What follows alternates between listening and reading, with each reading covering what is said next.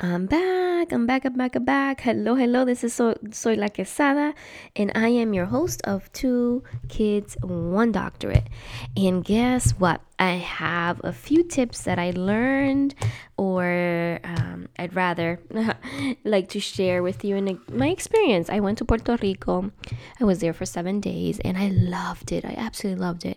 Yes, I had been to Puerto Rico before, but before it was different. It was for work. It was for about 3 days, and we stayed in San Juan. We didn't do anything other than like walk around El Viejo San Juan. But this time it felt different. I stayed about an hour away from San Juan, in the southeastern part of Puerto Rico. And I loved it. I loved it. It was an amazing experience. We got to see things and go places and meet people. And may I add, eat food, lots of food. Oh my gosh. And the beach, it's like I had to keep reminding myself, girl, you're on an island. Yes, there's going to be water everywhere you go, but it just felt surreal. It felt amazing. The culture, the natural resources. No wonder Puerto Rico is Port Rico, right? Rico, because it is rich. Its people are rich. As well, the slogan, La Isla del Encanto. It is truly an enchantment, and I don't know how to explain it other than that. It is just a dream. It is a dream. It is dreamy. So I highly do recommend that you visit Puerto Rico and get out of San Juan. Visit other areas. Be courageous. I mean, I told my friend, I was like, it might be because I speak Spanish. I'm Latina, pero también yo me tiro para donde sea. But it was great. It was really great. And I highly recommend it. But let's get back to this episode, to the content of this episode.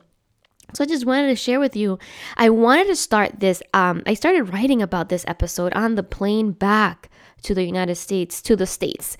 And I was like, let's just stick with 5, make it a short episode. And I ended up with 12.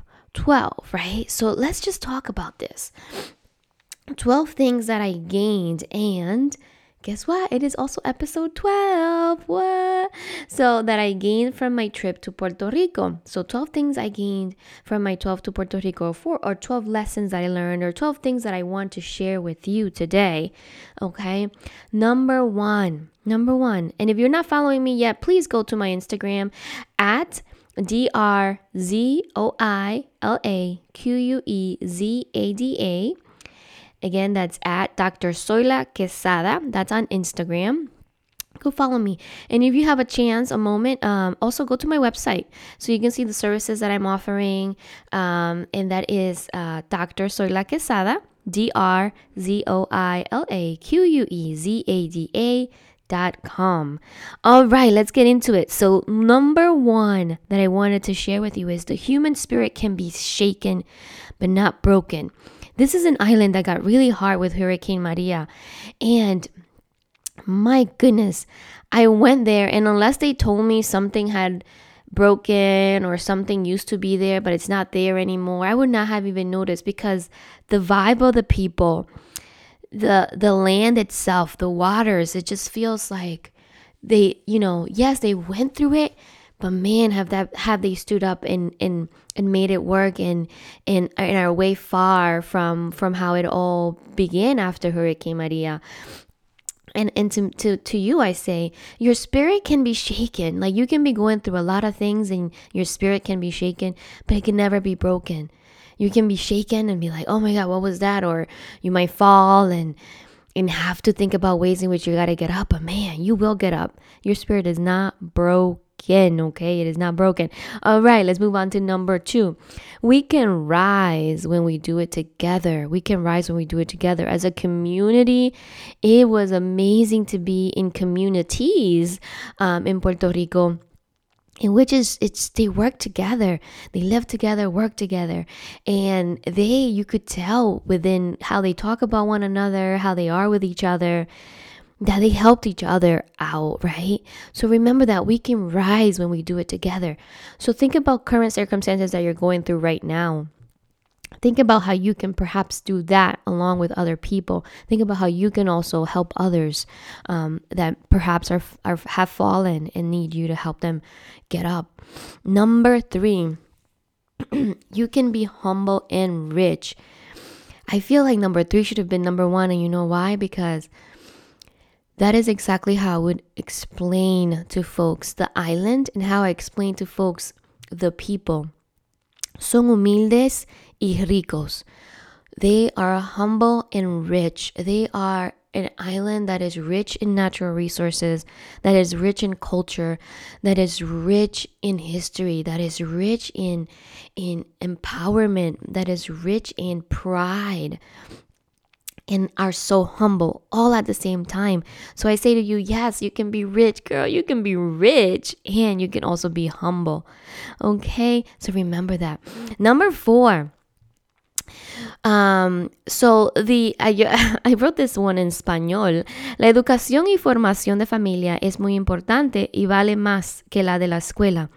So this translates to the education and formation of family is much more important, and it's worth more than the education you get at school. And the reason why is that, you visit different countries, and if you're a tourist, you usually stick to your tourist areas. But when you get out of those tourist areas and you just are with the people, you really begin to understand and appreciate the fact that, like, yo, people know shit, okay? And la educación que te dan en familia y en tu comunidad es tan importante y tan valiosa. It is worth so much. Your education within your community and the formation of your family. La familia, oh my goodness. There's no stronger bond, no stronger love than making sure that you and your family are good, okay? That you and your family support one another, that your community is there for you. Number 5. Let me just tell you, and this is because I learned it. Because, my kids are 8 and 6, so I never expect them to say, like, Ma, thank you very much for taking me on that trip. That was amazing. Although that's not how they would sound. But yeah, your children, number 5 is your children appreciate your efforts. Even if they're not saying it, just know that they are experiencing something different. And they are appreciating your efforts. In conversations, it comes up like, like, I love this about Puerto Rico and I like this. And the other day, my youngest asked my oldest, like, what was your favorite part of Puerto Rico? And then the next day, my child was like, when are we going back to Puerto Rico? When are we planning our next trip? And so I say to you, your kids are appreciating everything you're doing, even if they're not speaking it or saying it to you. Let's move on to number 6. And let me tell you something. I think I miscounted. So I believe I do have 11 because I see here that I have 2 number 6s. So that's my bad. Number 6, there is nothing more satisfying than isolating yourself from city life. 100%. There is nothing more satisfying than isolating yourself from city life. City life is so busy. There are so many people. There's so many things happening. There's so many priorities. You get overwhelmed with all the options you have. So I say to you, try to isolate yourself from the city, whether you're doing it in your state and you don't have to leave your state or your country. Make sure you're isolating yourself. And I don't mean it in a negative way. I mean, like, take time to be with yourself, with your family, with your closest friends, and just give yourself a pause from the city. And I say that both where you live, but also where you visit. Okay? Yeah, so let me just take that back. This is the part number 6. It's just that I wrote it twice. So I do still have 12, okay? So the follow-up to that one was because aligning yourself with the earth is highly recommended. It is. Let me tell you, I had this like outer body experience. Every day I was like near water or in the water.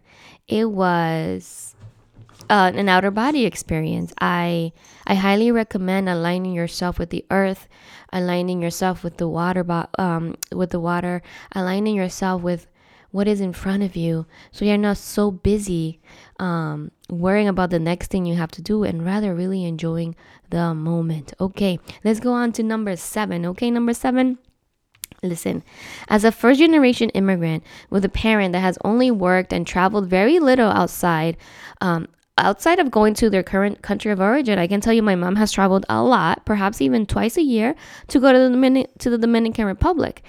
but has not really explored outside of that. And so this opportunity was for me to also provide for her the opportunity to travel to another country, to travel outside of her normal just going to DR, right? And don't get me wrong, DR is beautiful and I can do a whole episode on DR too, but I wanted her to expand her horizon, to look outside of just going to DR because you have to, and rather start traveling, start doing things that will fulfill you in different ways so that you can learn new things and see new things.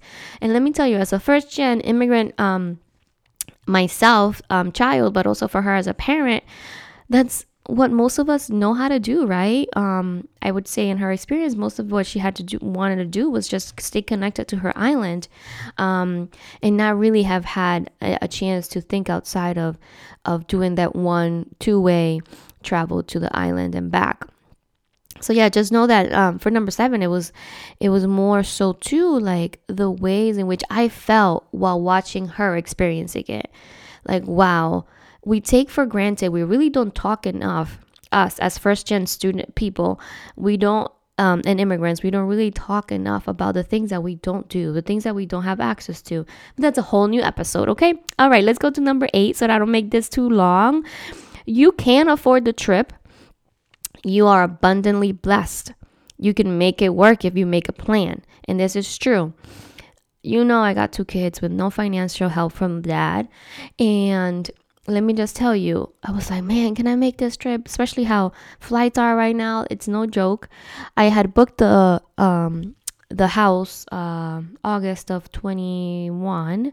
My trip wasn't until April. Of course, I booked the house and I was like, yeah, I'll get to the flights eventually. Didn't get to the flights until January of 22. By then, the flights were astronomical.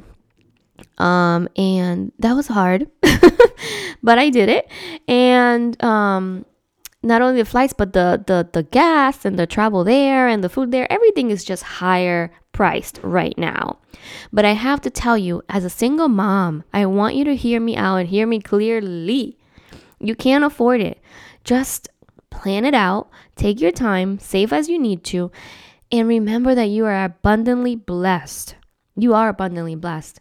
If you put your mind to doing something, to getting something done, you will get it done and you will get there, I promise. Number 9.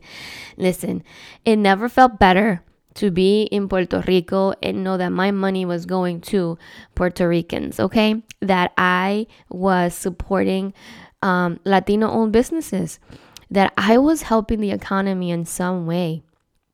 Granted, I had to be very careful. I didn't want to, when I visited the island, I didn't want to feel like I was like overstepping or being on the island when they preferred no tourists and stuff like that. So I did kind of stay like a little bit in the shadows, but I did love supporting, the kiosk, le dicen kioscos.